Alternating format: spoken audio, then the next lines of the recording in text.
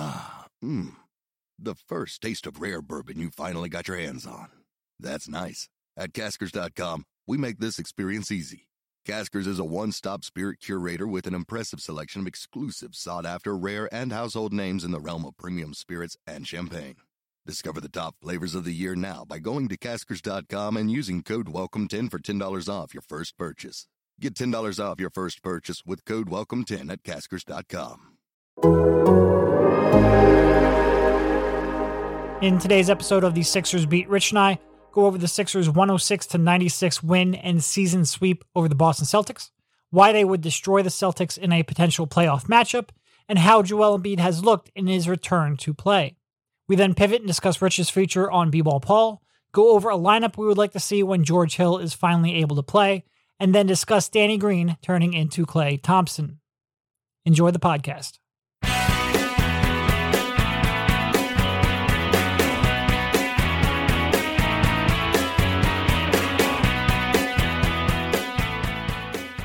All right, welcome everybody. This is Derek Bodner, joined by Rich Hoffman on the Sixers Beat, a part of the Athletics Podcast Network.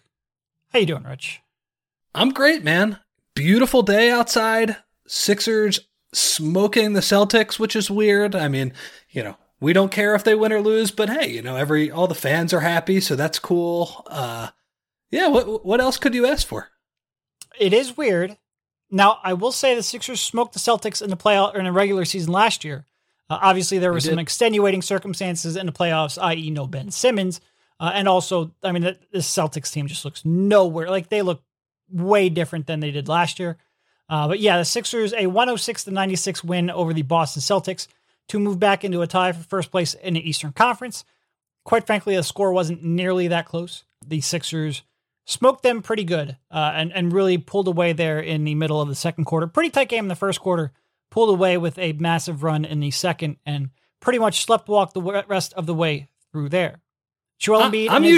I'm usually a fan of saying that the score isn't that close when the Sixers get their butts kicked. So it's rare to say like, oh yeah, no, they killed them last night. It was a 10-point game, but they were way better. And I don't know. That was it never really looked in doubt. And so much. It's funny because so many times we've seen them go up against Kemba Walker, who looks, I don't want to say completely cooked, but he's getting a little warm there. They used to have so many games where they just had no way that they could stop Kemba Walker. And you just had no idea how he was ever going to miss a shot. And the Celtics, and look, I've given Brad Stevens a lot of credit over the years. They've had a tough year, but I think he's a good coach.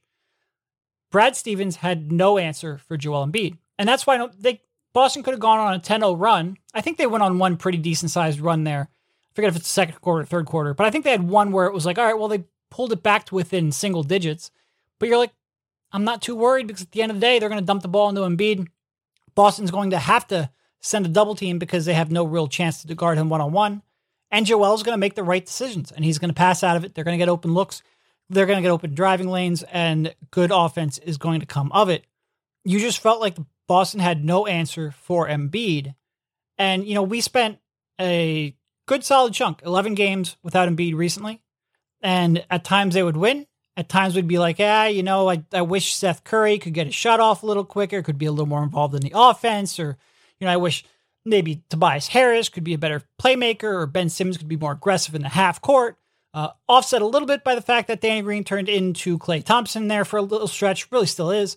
But Joel Embiid reminds you that, hey, this is why they're relevant. And this is why so many teams are going to have sleepless nights trying to match up against them, because Boston had no shot. They had no shot to defend Embiid. And he doesn't even really look like he's at the top of his game right now, and they still had no shot.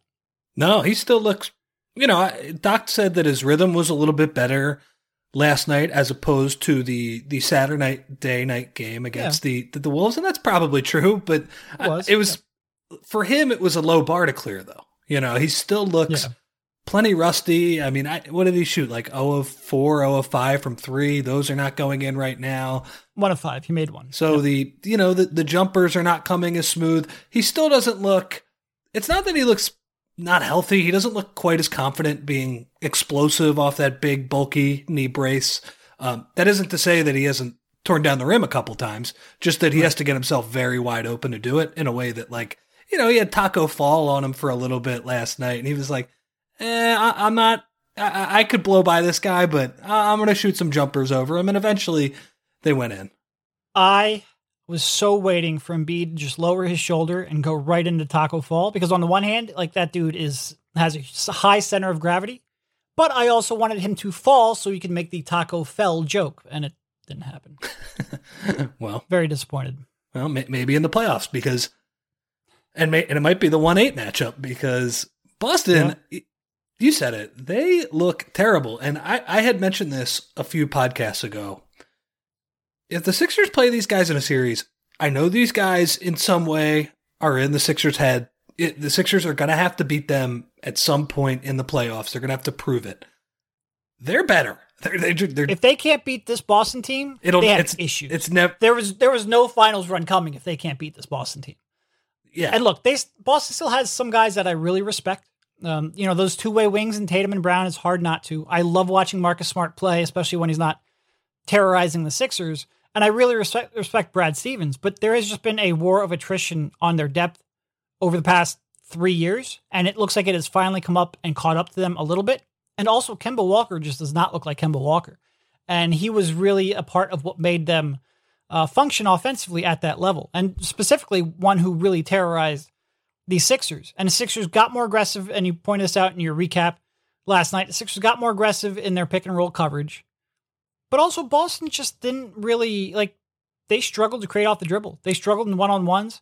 The ISO matchup hunting from 3 years ago, it does not look nearly as effective right now, in part because the Sixers have way better defenders. But in part, Boston doesn't look... It's not just that either, though. Like Kemba Walker couldn't get by Seth Curry last night. Yeah. He shot Tobias Harris against Seth Curry. Yeah. Tobias Harris did a fine job against Jaylen Brown. Jaylen Brown hit a couple shots on him, but I mean, remember that first game of that playoff series last year? Jaylen Brown was lighting his ass up. Yeah. Yep. That does not... Boston is a weird team. They have a real good year, then just a complete disaster of a train wreck year, a real good year, and now it looks like they're on that downward cycle. And the Sixers pretty much flip-flop good years and bad years. Last year's Sixers, they remind me of a much less talented version of last year's Sixers, where not only do they not have the depth and the high-level talent, but they're also just not, things just aren't clicking for them. Like you said, I don't remember if it was on the pod or before the pod, because we spoke way too long before the pod, and that muddies things up a little bit. But that is a win that you should have taken, as a Sixers fan, a lot of enjoyment out of. And you just kind of felt like you were beating on the, scrawny little kid. Yeah. And you felt a little guilty about it. Like, the Sixers were bigger and stronger and better in every way. So should the Sixers be worried next year? Because they're on this seesaw with Boston. Yeah. Boston, really disappointing year, 18-19, Kyrie, Horf. Sixers, good year, almost get to the finals. Kawhi shot away. Then the Sixers' expectations go up, and they stay. Yeah. And Boston has a run that is very close to the finals. They made the conference finals. And now it's the opposite again. So I wonder if we're on the seesaw here. Hopefully that's not the case for the Sixers.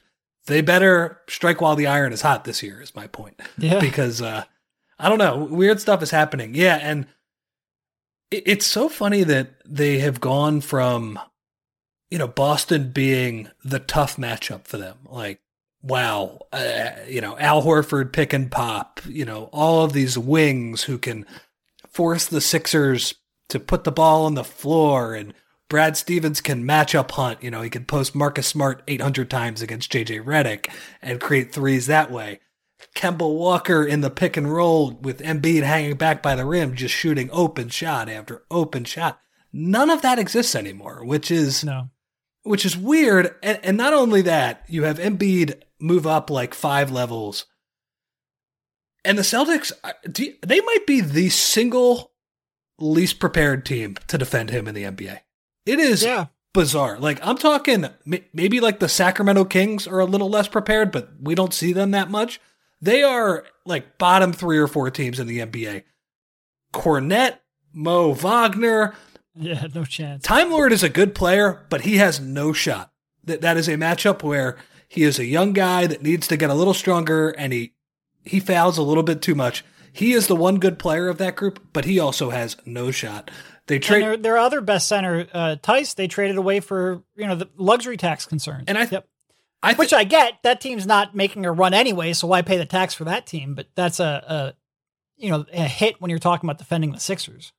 And I think that Tice probably did the best job on Embiid, but we're talking the best of just bad jobs. Like it would not have mattered if he was in there last night. He would have fouled out in like 20 minutes and complained about all of the calls. It would be like somebody trying to argue who is the best podcast host between us. One might be better than the other, but you're still not like, we're not breaking any records here. No, they have no shot. Embiid, 96 minutes against the Celtics this year, 56 free throws. Yep.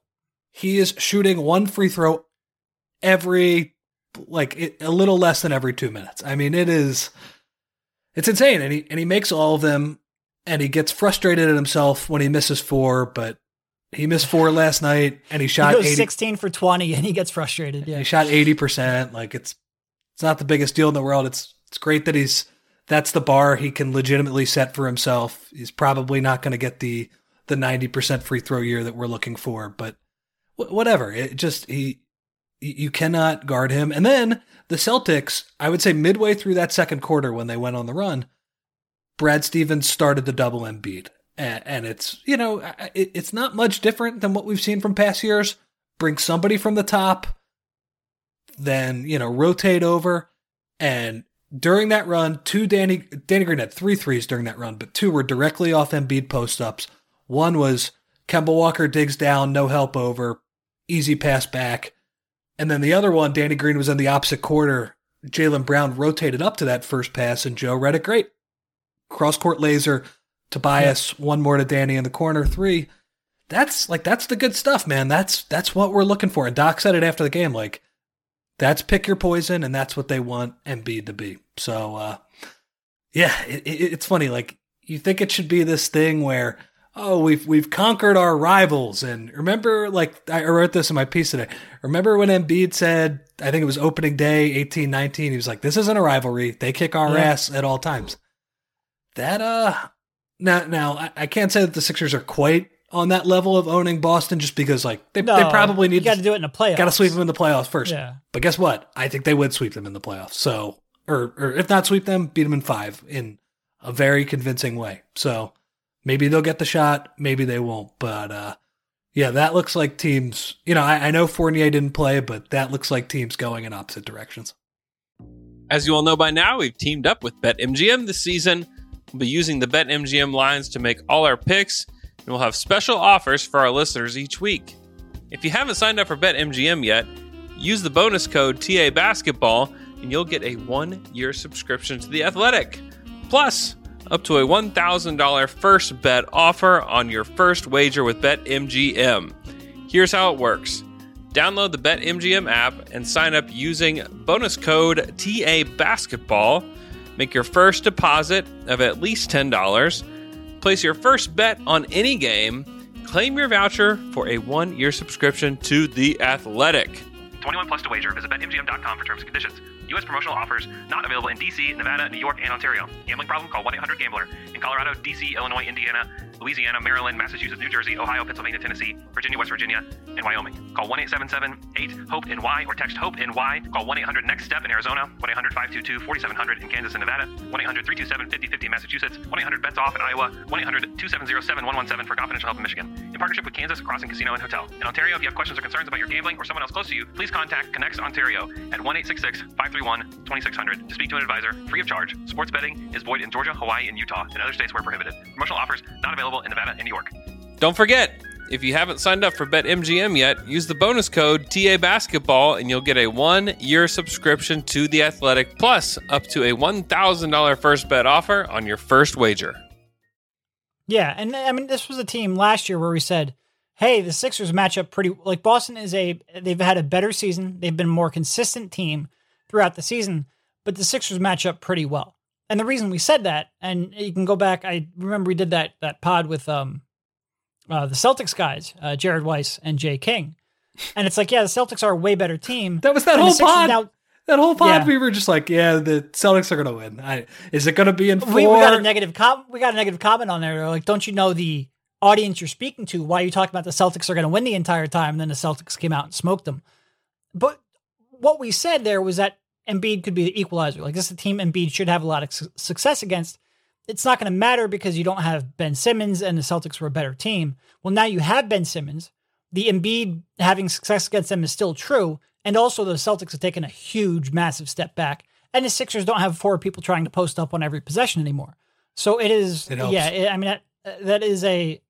a good representation, not only of the Celtics taking a step back, but the Sixers just make more sense. And Embiid, you mentioned that one where he kicked out to Danny above the break. And that was just a real simple 2 dribbles, 1 hand kick out. Easy. And it's kind of stuff in years past Embiid doesn't always do. Embiid handling a double team in years past, and we saw a little bit of this in the bubble last year, but before that, Embiid handling a double team successfully was not turning the ball over, and the Sixers getting some kind of a shot out of that. Now, when you're talking about a wide open Danny Green above the break 3, or a skip pass to another pass to an open corner 3,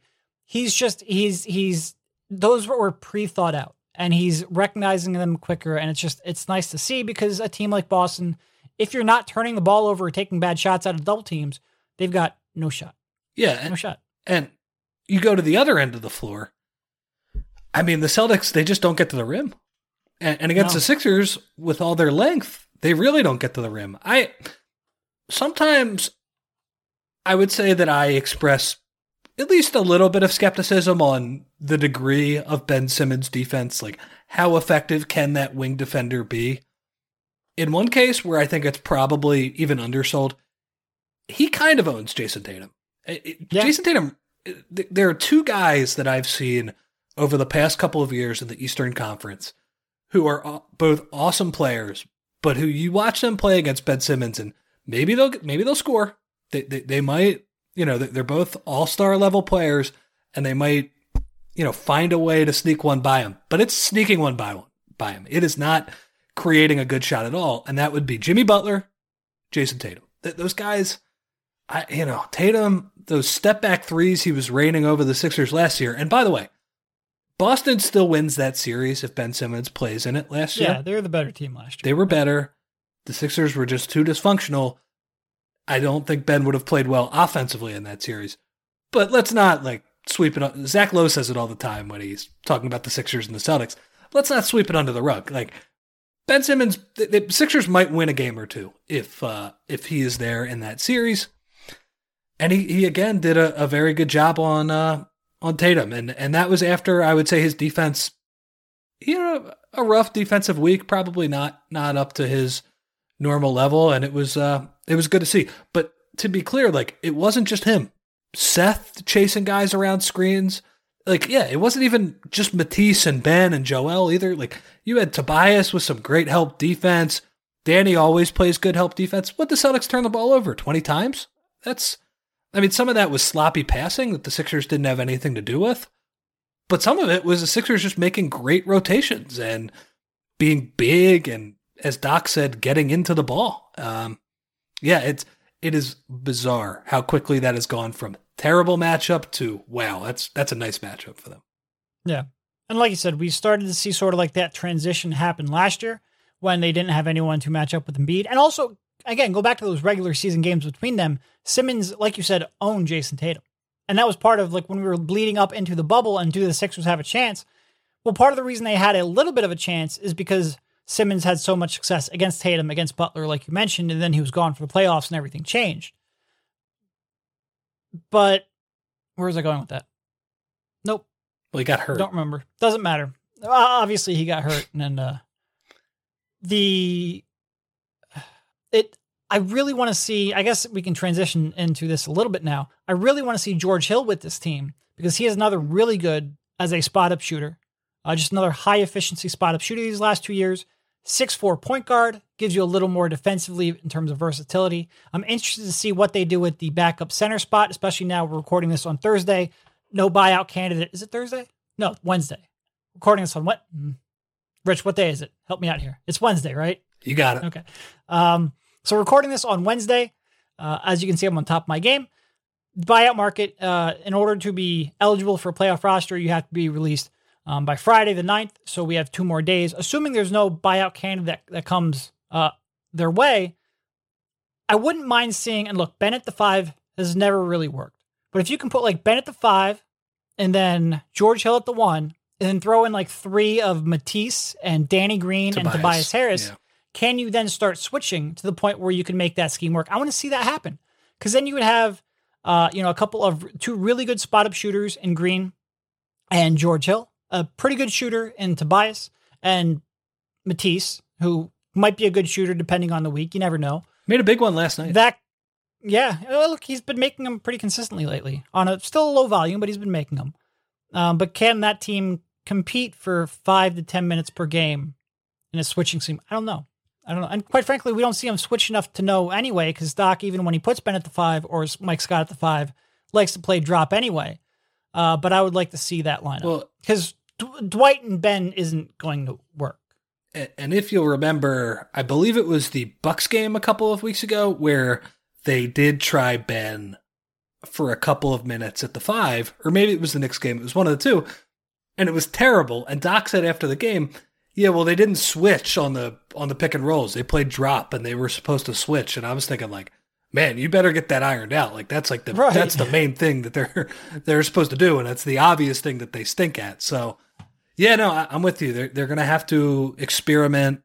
That's what this final stretch is going to be. They need a different answer besides Dwight and Ben, because I do think, hey, maybe in the first round they'll be able to get away with Dwight and Ben. Like maybe they have a series like against Boston where that defense is just overwhelming. I mean, Boston shot 40% from 3 or close to it in last night's game, and they weren't even close just because all of the easy stuff was completely taken away. So that's pretty good. Yeah, and as far as George Hill is concerned, I would like to see that experimentation. The question is that going to be like the second week of May when we finally get to see it? I don't know. I mean... So, go ahead.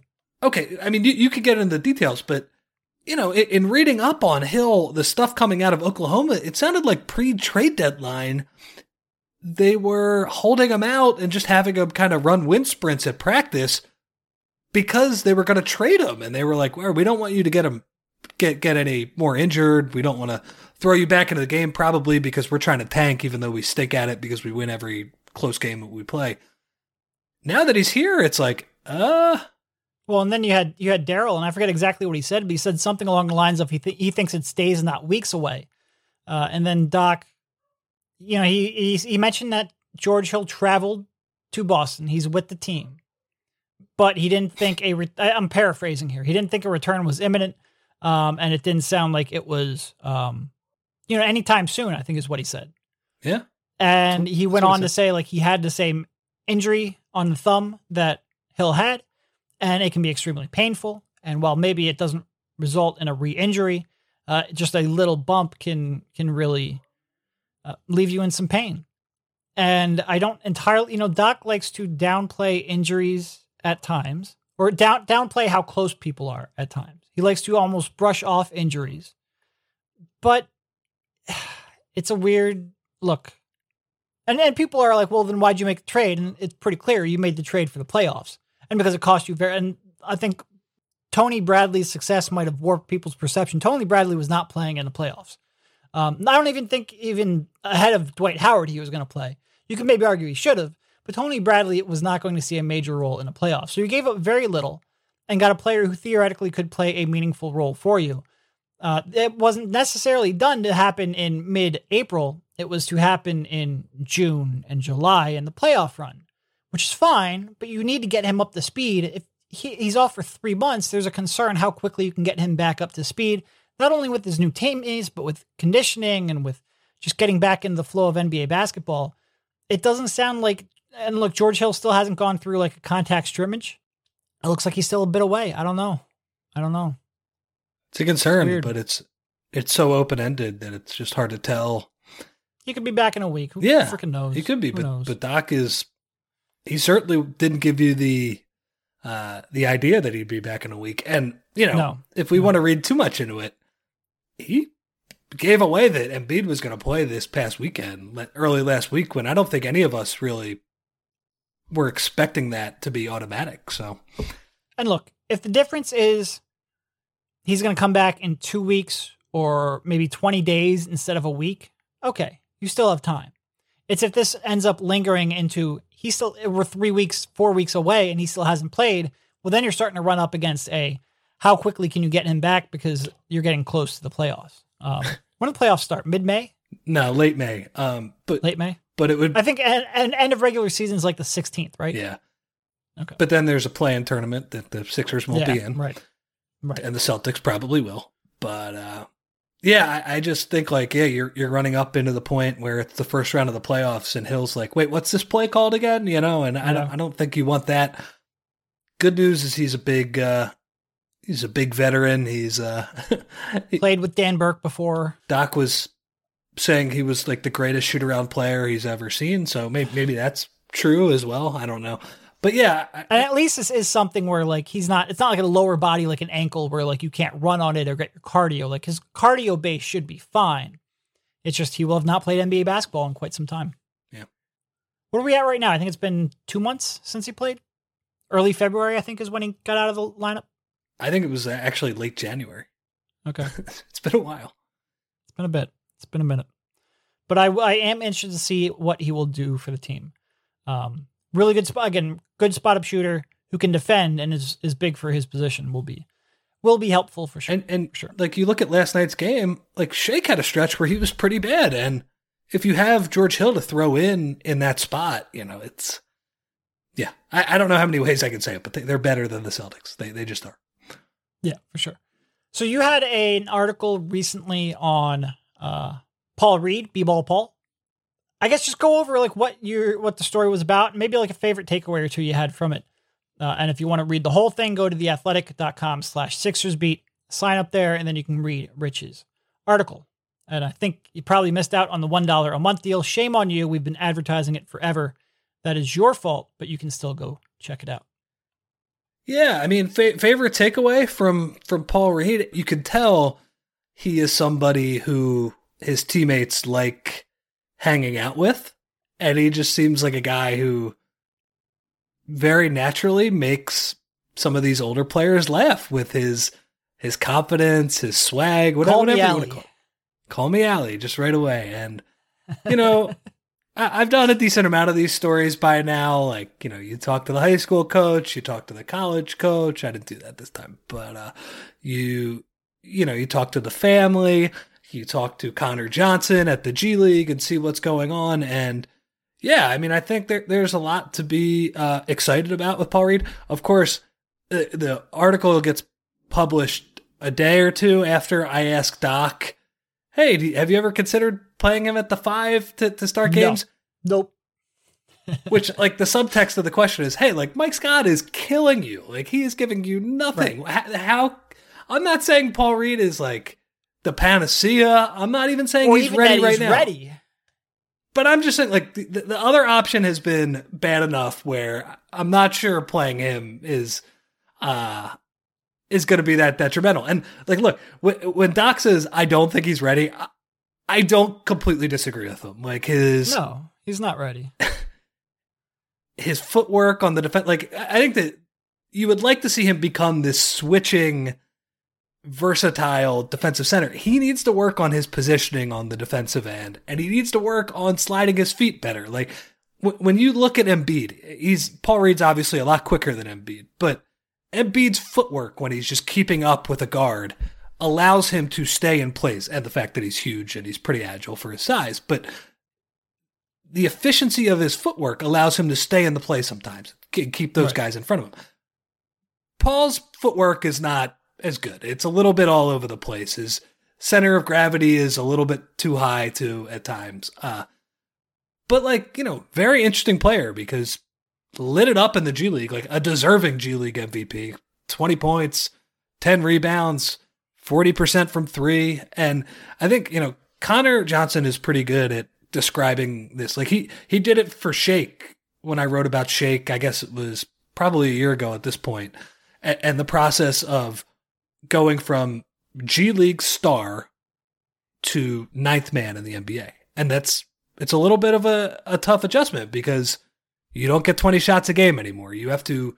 Well, at one point, Shake was getting 20 shots a game, but not typically he will, right? No, and if he's playing good in a game, he might get 20 shots per game. But yeah, you have to figure out a way to affect winning without having the ball in your hands at all times. And I think Paul Reed with that 3-point shot, which I think is pretty good, that ability to handle a little bit. He's a little bit awkward on the offensive end. He certainly gets some of his offense from cuts and organic offense. I think he'll figure that out at some point. To me, the whole ball game for him is defensive positioning and footwork. And if that's there, like I think, 3-year contract on a minimum deal. Like I think he's going to play all 3 of those years in Philadelphia and probably be in the rotation at some point. And, if everything goes well, he'll be making a lot more than the minimum after the second one.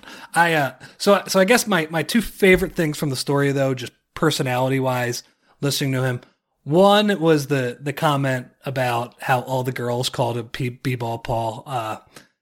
And again, apparently this nickname was something people were giving him shit about long before coming to the Sixers. Oh yeah. I thought this was just Sixers Twitter and writes to Ricky Sanchez grabbing onto the nickname, making the thing, Matt Cord running with it. Apparently people have been giving him grief for the uncreative Instagram and Twitter handle for a while. You can tell, when I asked him about it, I really this was me at my journalistic peak. I was Mike Wallace asking him questions, 60 Minutes. I was grilling him.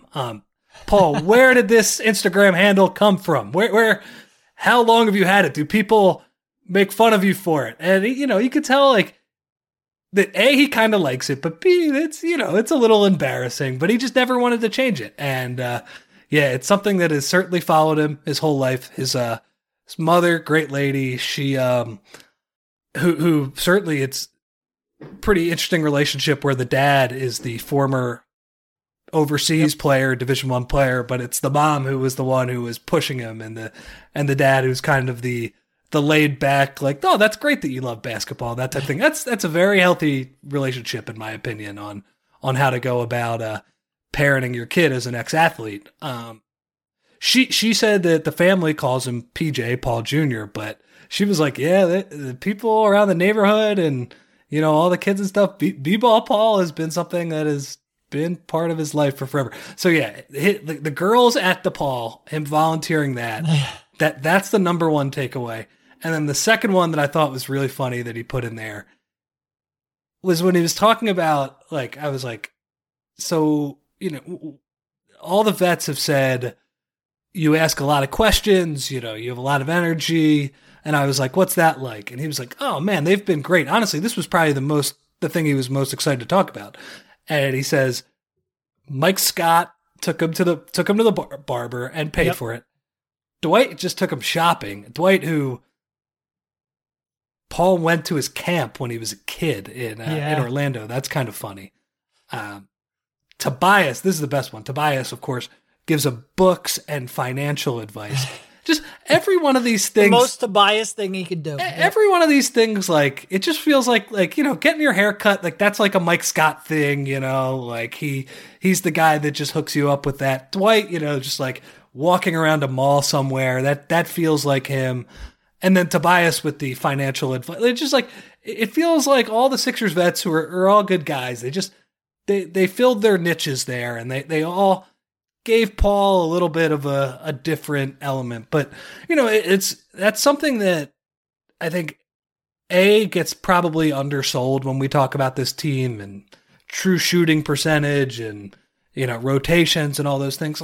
What is it like when they interact together? Do they like each other? Because, in part, we get a hell of a lot less access. I haven't actually seen Dwight and B-ball Paul interact all year. Yeah, and I haven't met the head coach of the team yet. It's a really weird year. Yeah, and I would say even in normal years, you could get a vibe that last year's Sixers were off.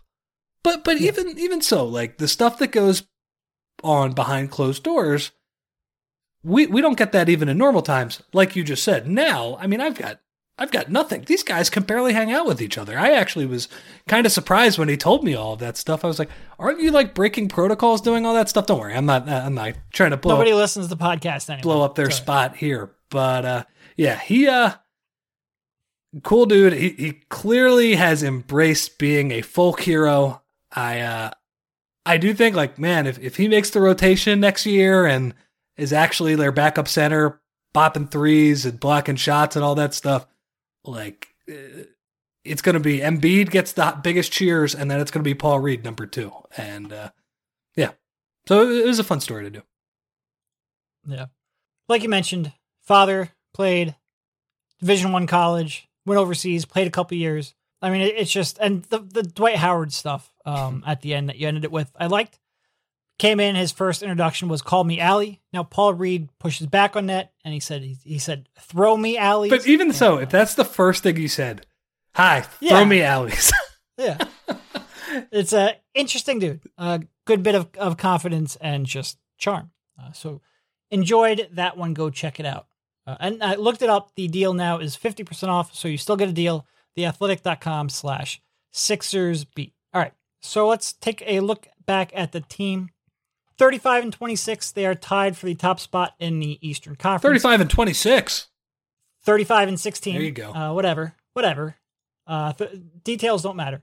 35-16, tied with the Brooklyn Nets at the top of the Eastern Conference. Milwaukee Bucks are 2.5 back. And for the Nets, James Harden now is out for a little bit here. So they have a chance. And the Sixers' upcoming schedule isn't all that tough. Pelicans, Thunder, Mavericks. And then you've got a couple tough ones against the Nets and the Clippers, but they have a chance here to make up some ground and potentially solidify themselves as the top spot in the Eastern Conference. Actually have a day off, a non-travel day off here on Thursday before a back-to-back. We'll see what happens with Embiid in that back-to-back and whether he plays both. That is their only back-to-back left for April, I believe. So we have a little bit of a respite on the back-to-backs. So Joel can get back up into his normal rhythm. But they got a chance. And look, when we went back and Embiid injury happened, for them to have a chance now still at that number 1 seed was not something I expected. So we will see if they can take advantage of that. 2 things on the Harden injury. Number 1, we will not get to see the Nets at full strength play the Sixers this year because never. It'll never happen. They're I think they said reevaluated in 10 days, which means it's going to be longer than 10 days. And the Sixers play the Nets in 10 days. So not only are you not getting any sort of preview for a Sixers-Nets playoff series, but yeah, like you said, I mean, look, the Nets have done a great job weathering the storm in many ways, like the Sixers, where they're playing a lot of these games with only one of these 3 guys. So that now Durant is expected to come back now. Yeah. So pretty much Harden leaves, Durant back. I think Durant is expected to come back tonight. So it'll be a different 2-star that you have to go up against. But yeah, for sure. Well, last time they only had 1, right? Yeah, only 1. It was only Harden. Yeah. So, we'll see. But they got a shot. Like Milwaukee loses in Golden State last night. Those are the stupid type of losses that you're looking at it. Man, maybe they can get that 1 seed. Here's something I wanted to end on. What have you thought about how Joe has looked? I mean, I know he kills the Celtics, but honestly, it looks like he could do that on half a leg at this point. Yeah. How do you think he has looked in his 2 games? I think in terms of conditioning, he looks about as good as I would have expected. Like, does he look like he might have lost a little bit of conditioning during that layoff? A little bit. But I think with Joe, that's always something you expect. He's going to have to work himself back up a little bit. But I think he looks pretty good conditioning-wise. Rhythm-wise, it just seems like he's not 100% there yet on his movements. But I think he's looked pretty good, and pretty good defensively, too. I haven't seen any huge red flags, just outside of it might take him a week to get back up to where he was at before. Agree with you on the conditioning. I would say, even in past years, there would be times where he'd be grabbing at his shorts and it was pretty... Oh, yeah. I mean, it was pretty visible that he would be out of shape. I don't think we've really seen that much in these past 2 games, which is... I mean, that's awesome, considering he said that he really only had 1 day of like a full court workout before the Timberwolves game. So that's cool. His explosiveness is... I would say it's probably a little bit down, like when it comes to Not even just the jumping, the hard jab step moves. Like I don't think you're going to see him pull out a Euro step anytime soon with the brace. And after the first game, Tobias, I wonder how long that brace is going to last. Yeah, I mean, I feel like that's something where he just could get pissed off. I saw on Twitter, I think it might have been a Tweets by Zoe special if it was somebody else, but it really did look like a college, like a Big Ten quarterback knee brace. It's pretty bulky, that thing. So I can understand how he does not tend to like wearing that kind of stuff. No. Remember the mask? Oh yeah. There was one game in Miami during that first playoff series where he was wearing the mask, where they kept freaking breaking it. He broke it like 10 times during the game, but there was one time he threw it off and like Brett ran the half court. He was like, you have to put this thing on, man. Like you could get really messed up if you don't have it on. Yeah, it's true. He does not like that type of thing. And maybe that is limiting his explosiveness. I agree with you though. Like when it comes to the rhythm, his jump shot, some of his passes, he threw a couple pick sixes against the Timberwolves in that game, just sloppy passes. That to me, and he has said this, that feels like that's going to be back in a couple weeks, and that's fine. Look, by the way, the intermediate period, the ramping up period, he'll just score 30 points a game and be plus 50 to 20. It'll just be a little sloppier, and that's, whatever. So here's one other thing I was looking up because I was curious. The starting lineup, if you had to guess what their net rating is right now, what do you think it is? Plus 16. Close. Plus 18.6 per cleaning glass in almost 900 possessions now, so it's a pretty good barometer. 124.5 offensive rating, which is in the 98th percentile of lineups. Wow.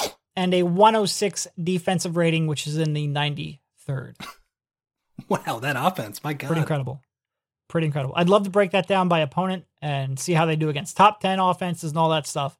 But just on the surface, we talk about how last year's starting lineup struggled comparatively to 2017-18 and 2018-19, and both of those lineups were really good. They are back to destroying the league with their starting five, which makes sense because the groupings fit pretty well.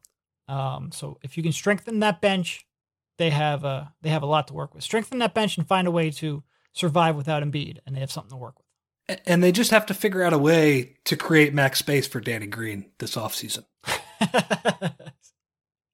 He's freaking incredible, man. He's the way he's up to about half of his 3-point attempts are coming from the corners right now, which on the one hand, like teams double off of him in the corner a little more than I would have expected.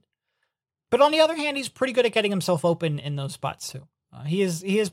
Look, I joked earlier, Klay Thompson. He has been really good here over the last month and a half. And what does that mean?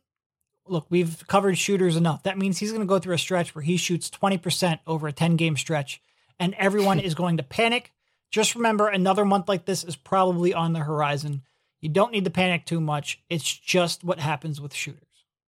And by the way, this is an aside, but I think it's funny that his past month or so of great shooting has coincided with Robert Covington shooting like 60% in Portland after shooting like 20% to begin the season. So maybe those two are linked, I don't know.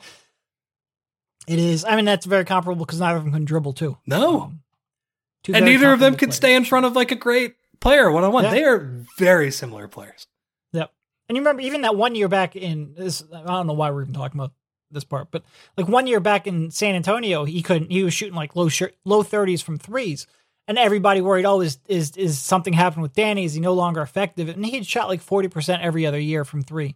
Up to that point, it's real easy to overact with shooters, both good and bad. But he is generating good shots with his movement, with reading how other teams are defending off of him.